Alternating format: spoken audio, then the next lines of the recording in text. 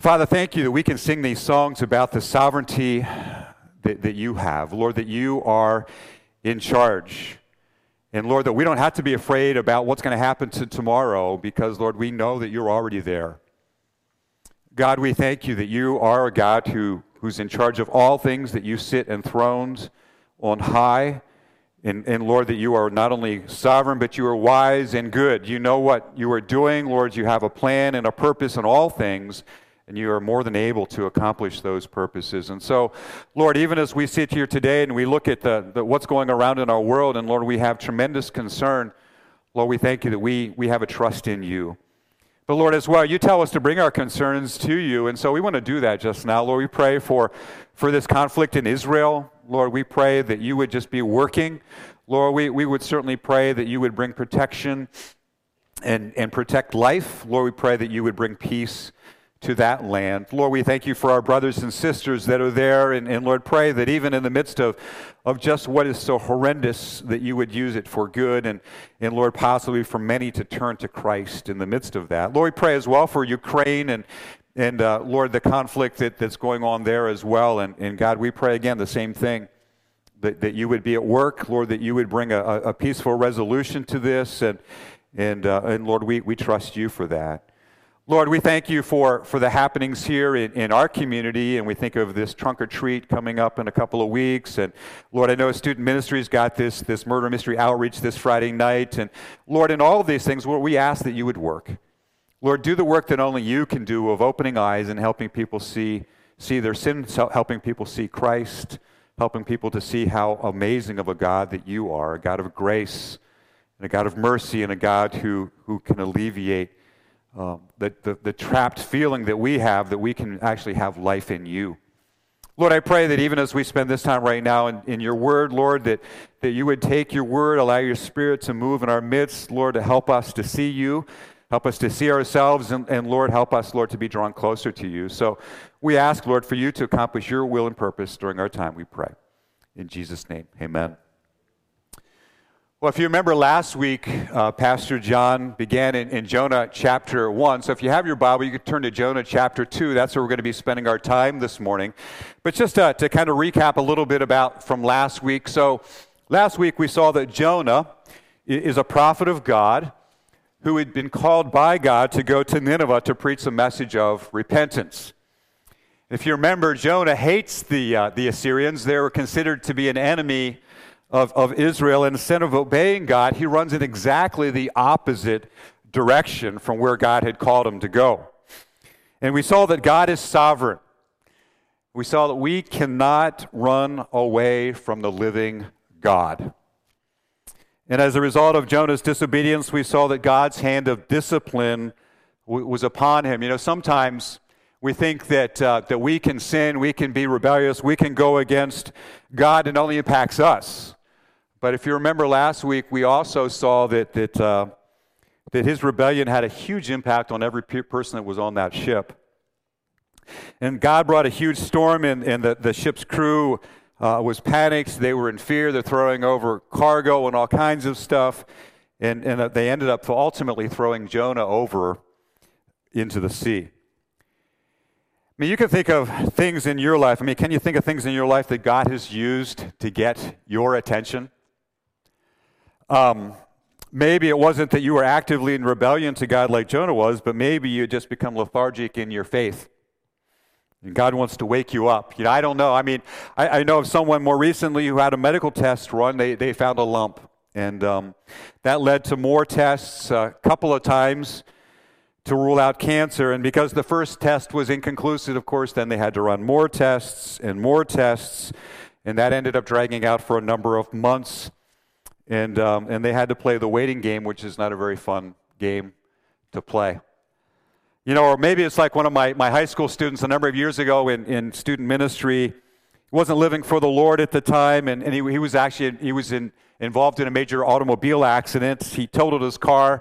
He wasn't significantly injured, but I remember as I talked to him, he said that was a major wake-up call in his life, that God really used that to bring him back to the Lord. You know, it might be that you have some secret sin in your life that maybe has become less secret more recently. You know, sometimes we go through crisis in our lives, and it's not because of any sin. It's because we live in a fallen world. But God wants to use all of these things to grow us and to teach us and to help us in relationship with Him. You know, but when we are actively trying to run away from God, it doesn't make things better, does it? Jonah has found himself in deep trouble with no place to run. And maybe that's how you feel today. Maybe you feel that you're trapped. Maybe you feel that your world's closing in on you and there's no place for you to go. Just think with me for a minute of the situation that Jonah finds himself in. He was in the midst of a terrible storm and he knew it was his fault. The captain told him to pray and to cry out to his God in the midst of the storm, and the rest of the crew was doing that. They were crying out to their gods to try to save them. The text doesn't tell us specifically if Jonah prayed, although you would think as he's being thrown into the depths of the sea that presumably he would pray, that God might help him, that God might spare him. I mean, just think, can you imagine being thrown overboard in the midst of a huge storm knowing it was because of your rebellion against God? Thinking, this is it, I'm going to die. We can picture Jonah possibly trying to swim amidst the huge waves amongst the storm, but losing the battle and beginning to sink to the bottom of the sea. When all of a sudden a huge fish comes swimming towards him and everything goes black. He's soaking wet. He's disoriented. Something smells horrible. It's slimy. And he begins to realize, I didn't die. But he's inside the belly of this great fish. Now he's got a whole nother issue going on, doesn't he? He's trapped. He has no idea what he's going to do. He has no idea where he's going to go. He has no idea how long he's going to be trapped in there. And so what does Jonah do? He prays. He prays. You know, unfortunately, how often is it that we are like Jonah?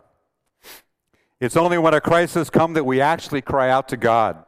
It's only when we need something from God that we pray. We only come to God as a last resort. You know, we treat God kind of like the cosmic butler in the sky, that, He should beckon to us whenever we call. Unfortunately, instead of enjoying an ongoing, personal, intimate relationship and fellowship with God, oftentimes we push God out to the margins of our lives. Well, in Jonah chapter 2, we recorded for us here is Jonah's prayer. And it's written in the first person. These are Jonah's words to us from the belly of the fish. God has finally gotten hold of Jonah's attention. And so we want to take a look and see what we can learn from Jonah's prayer and what God's response is this morning. Somebody ask you, if you would, to stand with me together. We're going to read this whole chapter. You can follow along on the screen if you want to follow along in your scriptures, beginning in Jonah chapter 2, verse 1. We read, "From inside the fish, Jonah prayed to the Lord his God. He said, 'In my distress I called to the Lord, and he answered me. From deep in the realm of the dead I called for help, and you listened to my cry. You hurled me into the depths, into the very heart of the seas, and the currents swirled about me. All your waves and the breakers swept over me. And I said, I've been banished from your sight, yet I will look again toward your holy temple. The engulfing waters threatened me. The deep surrounded me. Seaweed was wrapped around my head. To the roots of the mountains I sank down. To the earth beneath barred me in forever. But you, Lord my God, brought my life up from the pit. When my life was ebbing away, I remembered you, Lord, and my prayer rose to you, to your holy temple. Those who cling to worthless idols forfeit the grace that could be theirs. But I, with a song of thanksgiving, will sacrifice to you. What I have vowed, I will make good. Salvation comes from the Lord. And the Lord commanded the fish, and it vomited Jonah on to dry ground. You may be seated. You know, Jonah no doubt expected to die when those those sailors threw him over into the waters. But when he wakes up, he's inside of the fish. And he realized that God has graciously spared his life. This was not because Jonah deserved it. This was not because Jonah did something about that. This was all because of the mercy of God. And so this morning we want to look at this prayer that Jonah prays and see this progression. So if you have your bulletins and you want to follow along, there's some blanks that you can fill in as we work through this passage. The first thing that we notice in this passage is that he prays for God's help. He prays for God's help. In verses 1 and 2, we read about that. Jonah has been running from God, and now he recognizes that he desperately needs outside intervention. In contrast to the false gods that the sailors have initially been praying to, Jonah knows that God is the only God who can intervene for him. And so Jonah cries out for God's mercy. If Jonah had only done that in the first place, but he has to learn the hard way, unfortunately, oftentimes, as many of us do.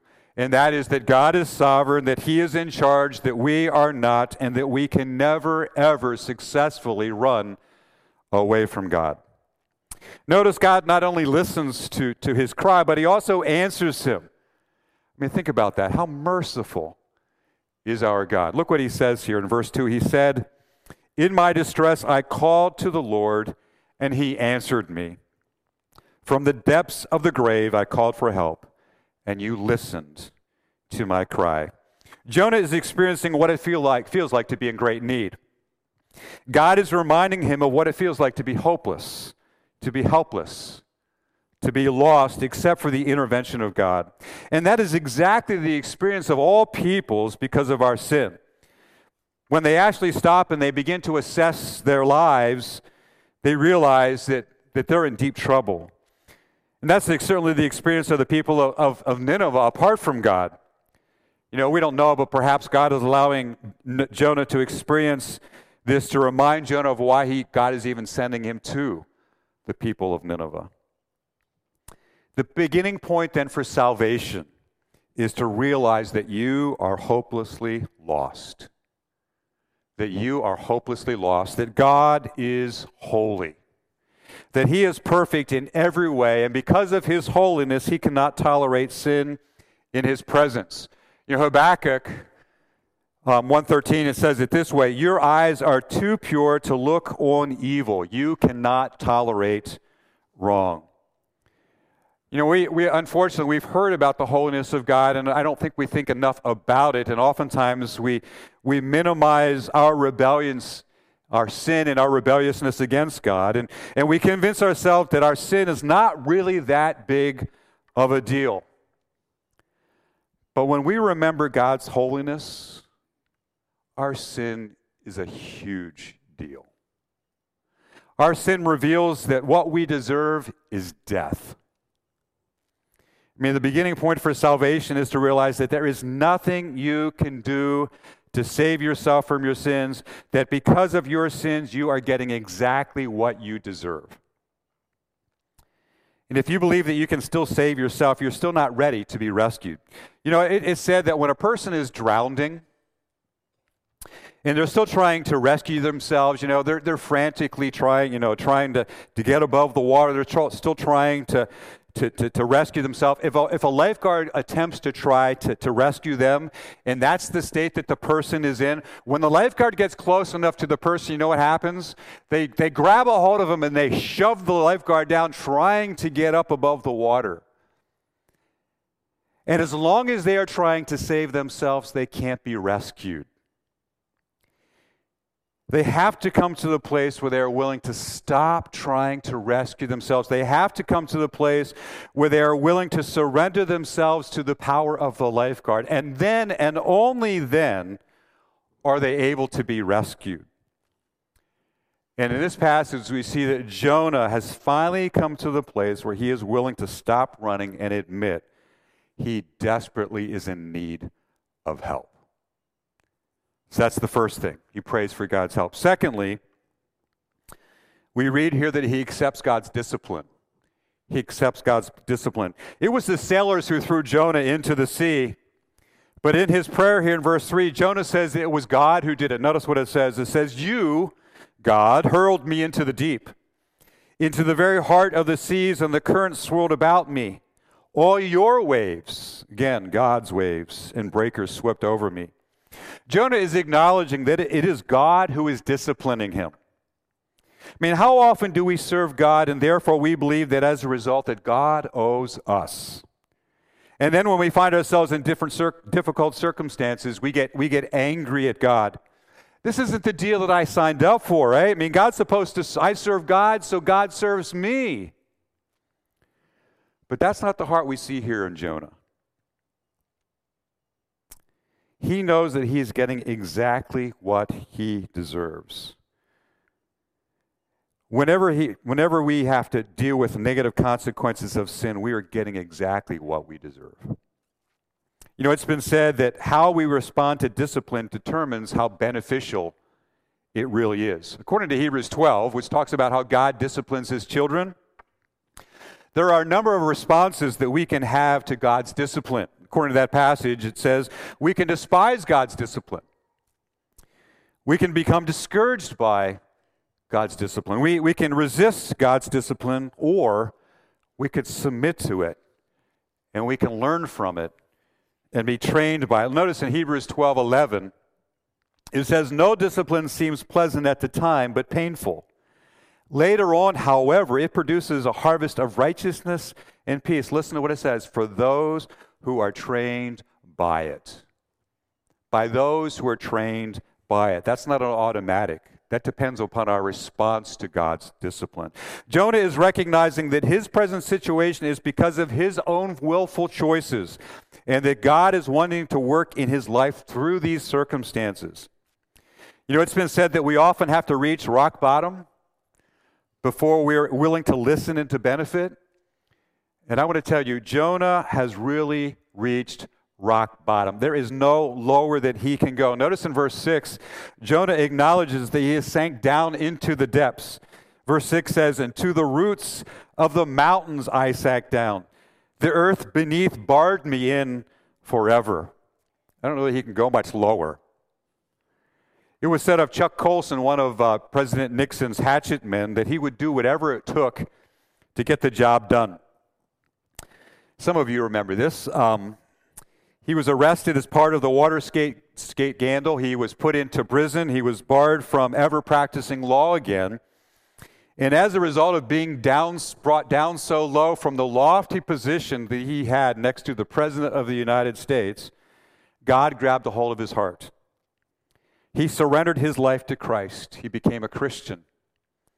And God radically changed Chuck Colson. And after he got out of prison, he spent the rest of his life ministering to prisoners. He had to realize how low he had to get before he was willing to listen to God. So not only has Jonah cried out to God for help and accepted God's discipline, Jonah has trusted also in God's promises. In verse 4, he says, "I have been banished from your sight." He is recognizing his wrong, his disobedience. When we run away from God, we isolate ourselves from him, and that is a terrible, terrible place to be. I mean, you ever going grocery shopping with your kids, or maybe you're in a department store with your kids and they become separated from you? Some of you remember this as parents, right? And you start looking for them and you can't find them, and then you get this sick, fearful, right, in the pit of your stomach that something awful may have happened to your child. But Jonah is beginning to realize how lonely it is to be separated from the God of the universe who loves him. However, Jonah doesn't remain disconnected from God. The good news is that we can be forgiven and restored in our relationship. It doesn't matter what you have done, how bad you are. With God, there is always hope and forgiveness. And so the first step then is to acknowledge our wrong and to repent of our sin. It's the step of humbling ourselves before God and desiring to turn away from our sins. And then we can claim the promise of God. You know, 1 John 1:9, an amazing promise of God. It says, God promises that when we confess our sins, he is faithful and just to forgive us of our sins and to cleanse us from all unrighteousness. Notice in the second half of verse 4, Jonah says this. He says, I have been banished from your sight. He says, and yet I look again toward your holy temple. In verse 7, Jonah says, when my life was ebbing away, I remembered you, Lord, and my prayer rose to you, to your holy temple. I mean, how can Jonah pray like this? How can he pray with hope even from the belly of this fish? I mean, does Jonah deserve for God to hear him? And the answer is no. This has nothing to do with what he deserves. I mean, as sinners, you and I, we deserve the wrath of God. This has everything to do with the heart of a merciful God, a God willing to not give us what our rebellion deserves. So how can Jonah pray like this? He can pray like this because he claims the promises of a merciful God, and by faith he looks to the temple praying to God for deliverance. He says, I remembered the Lord. I remembered the Lord. Jonah knew God's covenant promises and he claims them. Now, what is the significance of Jonah looking to the temple? You remember, the temple was the place where God dwelt in the Holy of Holies. It was the place that the blood was sprinkled on the mercy seat once a year by the high priest. The death of the sacrificial animal acted as a substitutionary sacrifice for the sins of the people so that they could be forgiven. Jonah was placed at death's door, but he acknowledges that God is the one who has the ability to rescue him. And in verse 6, from the belly of the fish, Jonah says, but God brought my life up from the pit, O Lord my God. Jonah is expressing a renewed confidence and reliance upon God. When we are in the midst of trouble, but we know the promises of God, we can have a confidence even though the circumstances aren't changed. I mean, how can that be? And the reason is this, because if God has promised it, it is as sure as if it has already happened. I will say that again. If God has promised it, it is as sure as if it has already happened. So in this passage so far, we see that Jonah prays for God's help. He accepts God's discipline. He trusts God's promise. And then he casts himself on God's grace. He casts himself on God's grace. I mean, the key book of the book of Jonah, the key verses and the key verse in the passage that you and I are reading today is verses 8 and 9. That's what it says. Those who cling to worthless idols forfeit the grace that could be theirs. Salvation comes from the Lord. Let me read that again. Those who cling to worthless idols forfeit the grace that could be theirs. Salvation comes from the Lord. Now, what has gotten Jonah into the mess that he did? It was him. He got himself into this mess. He has been clinging to worthless idols instead of God's grace. Now, what's an idol? What's an idol? An idol is looking to someone or something else other than God. It's anything that takes away from God the affection and the obedience that rightly belongs to only God. Tim Keller, in the book Counterfeit Gods, defines an idol as this. He says, whatever you look at other than God and say in your heart of hearts, if I have that, then I'll feel my life has meaning. Then I'll know that I have value. Then I'll feel significant and secure. Well, what has Jonah been clinging to other than God? Well, there could be a number of different things. I'm only going to suggest two. One of Jonah's idols has been his patriotism. He was so concerned with the prosperity of Israel that he refused to be God's messenger to their enemies, the Assyrians. Another of Jonah's idols was self-righteousness. He considered himself so much better than the Assyrians. As far as he was concerned, they were wicked people and they were getting exactly what they deserved. That is God's judgment. But notice now Jonah says that adultery blocks us from experiencing the grace of God in our lives. I mean, what's changed for Jonah? Why is he now acknowledging that to cling to idols causes us to forfeit the grace that could be ours? I want to suggest to you that the starting point for experiencing grace is to see the depth of our own sin and our own helplessness. This situation caused Jonah to think long and hard. You can imagine being in the belly of this fish. He has lots of time to think and to meditate. It's caused him to see his sin and his rebellion in the difficult path that has led him to. It has caused him to see that he is just as deserving of the judgment that he has wished upon the Assyrians. Now, the starting point for experiencing grace is to see the depth of your sin. The other side of grace is to see the length to which God has gone to set you free. In Jonah 2:4, Jonah says, he sees his sin and his hopelessness is state, and he says, I have been banished from your sight. And then in verse 7, he says, his life is ebbing away. What Jonah deserved was to be drowned. What he deserved was to die. But notice in verse 4, Jonah says, yet I. He says, yet I will look again toward your holy temple. This idea, this yet I indicates that this statement does not connect the one statement with the next. In other words, it is not a logical train of thought that this results in this.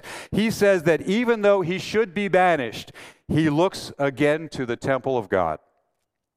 In verses 5 and 6, it says that even though Jonah should be going down forever, he says, but you, God, brought my life up from the pit. Even though he has sinned, how is it possible for him to be forgiven? And the only answer is God's grace. The only answer is God's grace. Jonah has experienced God's grace even in the belly of the fish.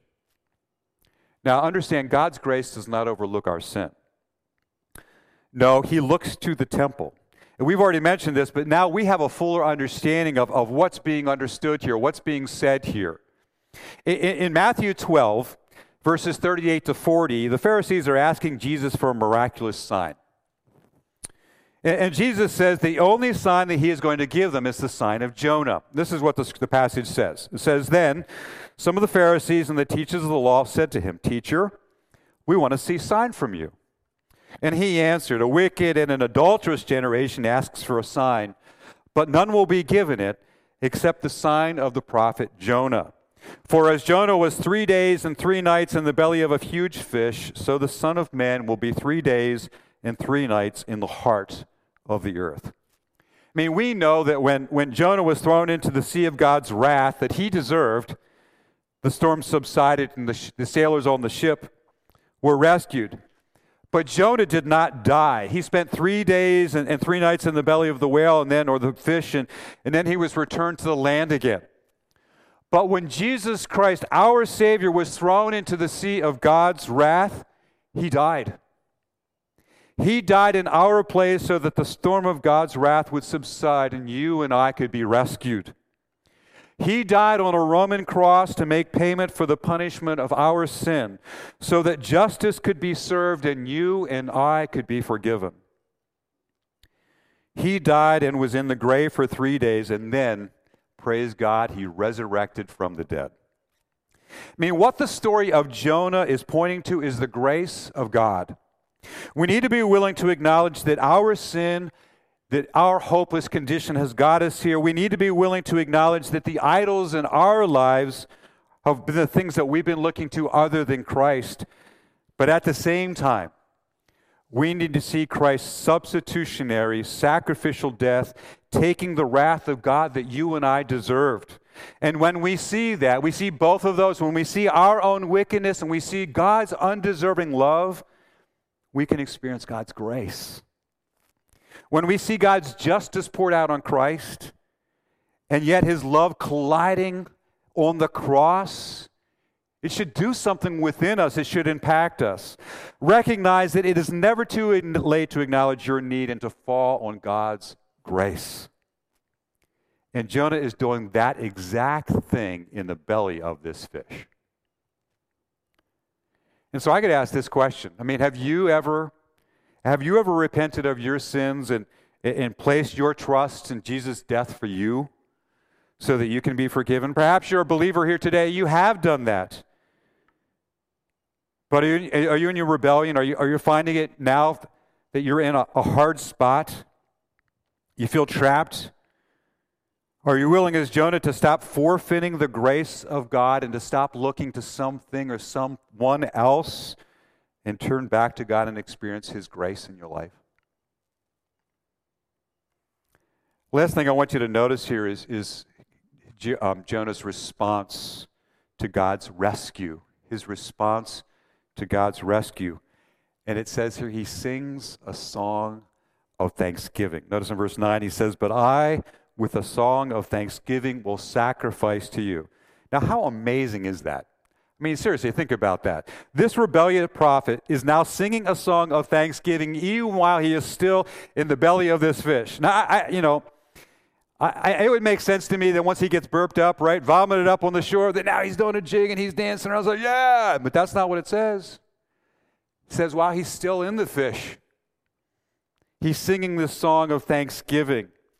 He recognizes if it weren't for the grace of God, he wouldn't even be alive at this very moment. You know, you and I, we need to be able to thank God for the crisis moments in our lives, right, as well as the victories. He thanks God for sparing his life. If it weren't for the grace and the mercy of God, Jonah would have not experienced the salvation of the Lord. He only has life because of God's grace. And this has impacted his motivation in following God. And even while he is in the midst of this difficult circumstance, he has thanksgiving in his heart to God. Not only do we see his response to this rescue of a song of thanksgiving, we also see his response here is a commitment to obey. Look at verse 9 again. It says, "What I have vowed, I will make good." When we are overwhelmed by God's love for us, when we have experienced God's undeserved favor, His grace, it does something inside of us. It changes us. Jonah is no longer doing his own thing. He is no longer running from God. Jonah has experienced the deliverance from God, and now he is ready to do whatever God has called him to do. He is now as determined to do God's will as originally he was to not do God's will. He's willing to go to Nineveh and preach repentance. And lastly, then we see here that God commands the fish to vomit Jonah. Verse 10, "And the Lord commanded the fish, and it vomited Jonah onto dry ground." God delivered Jonah from death, and now he returns him to life. Jonah's repentance was complete as he wasn't just sorry for his rebellion, but now he is trusting God again, and he's willing to live for him. God does the same thing for us. When we put our trust in Christ, He delivers us from death and brings us to life. You know, this passage is somewhat reminiscent of the story of the prodigal son in the New Testament. Because in the story of the prodigal son, we read here of how the prodigal runs away from his father. He's in rebellion. Secondly, he ends up in a terrible life or death situation. You remember, all of his money runs out. There's a famine in the land. He's starving to death, literally. And then it tells us in this passage that in the story here of the prodigal son that he repents. And I just want to read this for you just because I think there's correlation here for what happens here with the story with Jonah. But this is in Luke chapter 15, beginning in verse 17. He says here, when he comes to his senses, speaking of the prodigal son, he says, "How many of my father's hired men have food to spare, and here I am starving to death? I've set out and go back to my father and say to him, 'Father, I have sinned against heaven and against you. I am no longer worthy to be called your son. Make me like one of your hired men.' And so he got up and he went to his father." We see three steps here that are part of repentance that we see here in the life of the prodigal son. It's also true of Jonah. The first one, it says here, he came to his senses in verse 17. This has to do with our mind. He has a change in his thinking. Secondly, it says here that He says in verse 19, he says, I'm going to go to my dad and I'm going to say to him, I am no longer worthy to be called your son. What's that? That's a change of heart. He is humbling himself before his father. And lastly, in verse 20, he says there, he got up and he went. He is a change in action. And I'm going to suggest to you that all three of those are important steps of repentance. We need to have a change in our thinking. We need to have a change in our heart. We need to have a change in our actions. We see that in the prodigal son here, and we know the rest of the story. He experiences the grace of God, doesn't he? He's invited in. And that's certainly what we see here with Jonah. And that's true for you and me as well. So we've read through this prayer of Jonah of repentance inside of the fish. He prayed for God's help. He accepted God's discipline. He trusted in God's promise. He casts himself on God's grace. And he responds to God's rescue with a song of thanksgiving and with this commitment to obey. And so what's the application for you and me this morning? I mean, the bottom line is this: we are all in need of God's grace. I mean, you realize the natural default of our hearts is to try to justify ourselves. And we do that in lots of different ways. And the way it's described in this passage is that we look to idols. We look to other things that we think will bring value and significance and purpose and security to our lives other than God. But when we truly see our sin against the holy God and realize our helpless estate, that is, that there is absolutely nothing we can do to rescue ourselves, when we recognize that we have been looking to other things other than God to rescue us, then and only then, when we repent, can we experience God's response of mercy and grace to help us in our time of need.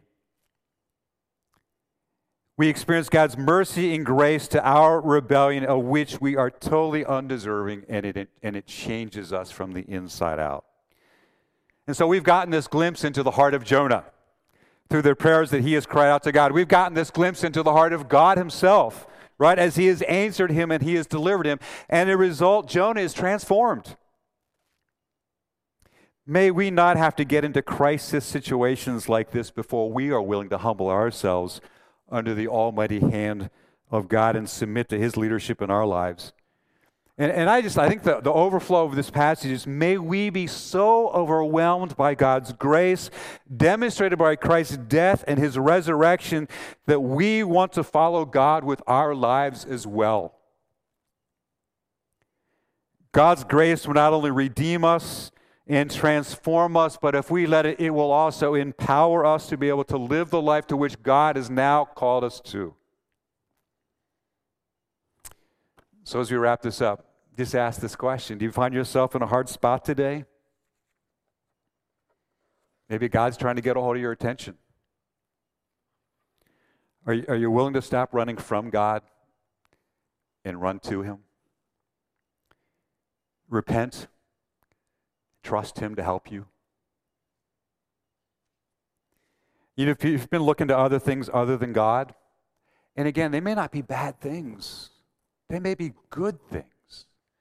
But if you're looking to other things other than God to try to find that fulfillment, are you willing to repent of that and accept God's grace?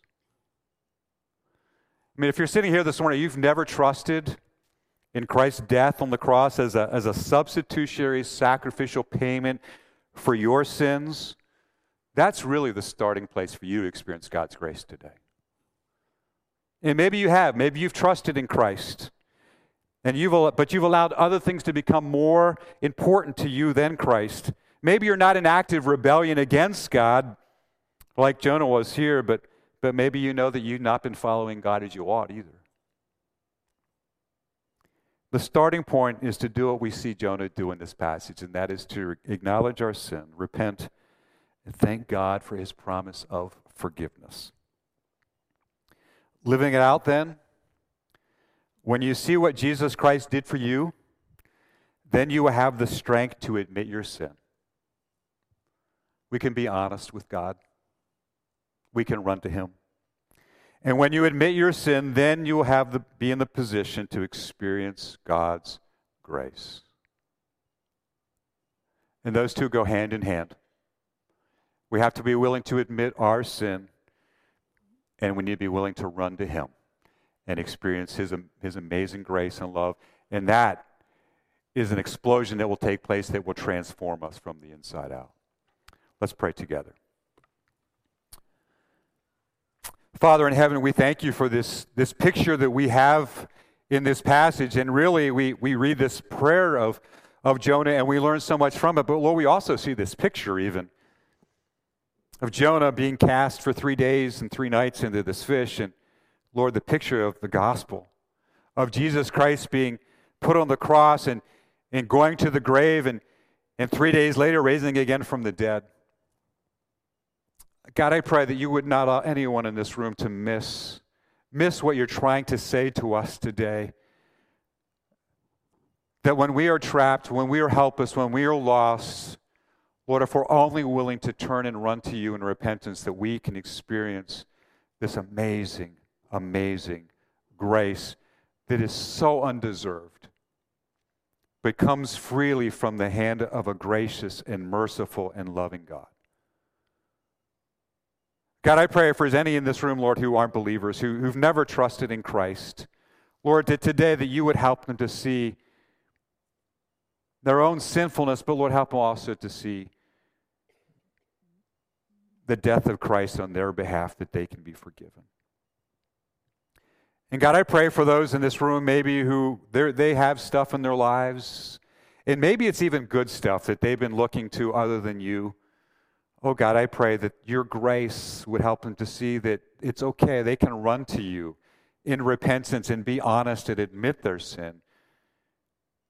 Because, Lord, that you are merciful and you are gracious and you will forgive. And you will cleanse us. So I don't know, Lord, what the work that you want to do, but I pray, Father, that you would do that work. So I'm just going to give you a couple of moments, and then I'm going to close in prayer. But just take a couple of minutes, and if God's been speaking to you and there's something he wants you to do, respond to him. And then, like I said, then I'll conclude. Holy Father in heaven, we can't begin to understand what perfection must be like. But that's all you've ever known, because that's who you are. You are perfect in every aspect of who you are. And yet, Lord, you've seen fit to have relationship with us. And so, Lord, today we rejoice in our salvation. We rejoice in your grace. We rejoice in Jesus Christ's death and resurrection on our behalf. And I pray, Father, that you would allow us to be so overwhelmed by your love for us that the only response that we can have is that we want to fall down and worship you. Help us as we go forth, we pray. In Jesus' name, amen. Hey, if you are here today and you want to pray with someone, I'm going to stay up front here. Feel free certainly to come up. If you feel trapped and you just want to pray, please do that. Otherwise, you are dismissed to go in God's grace.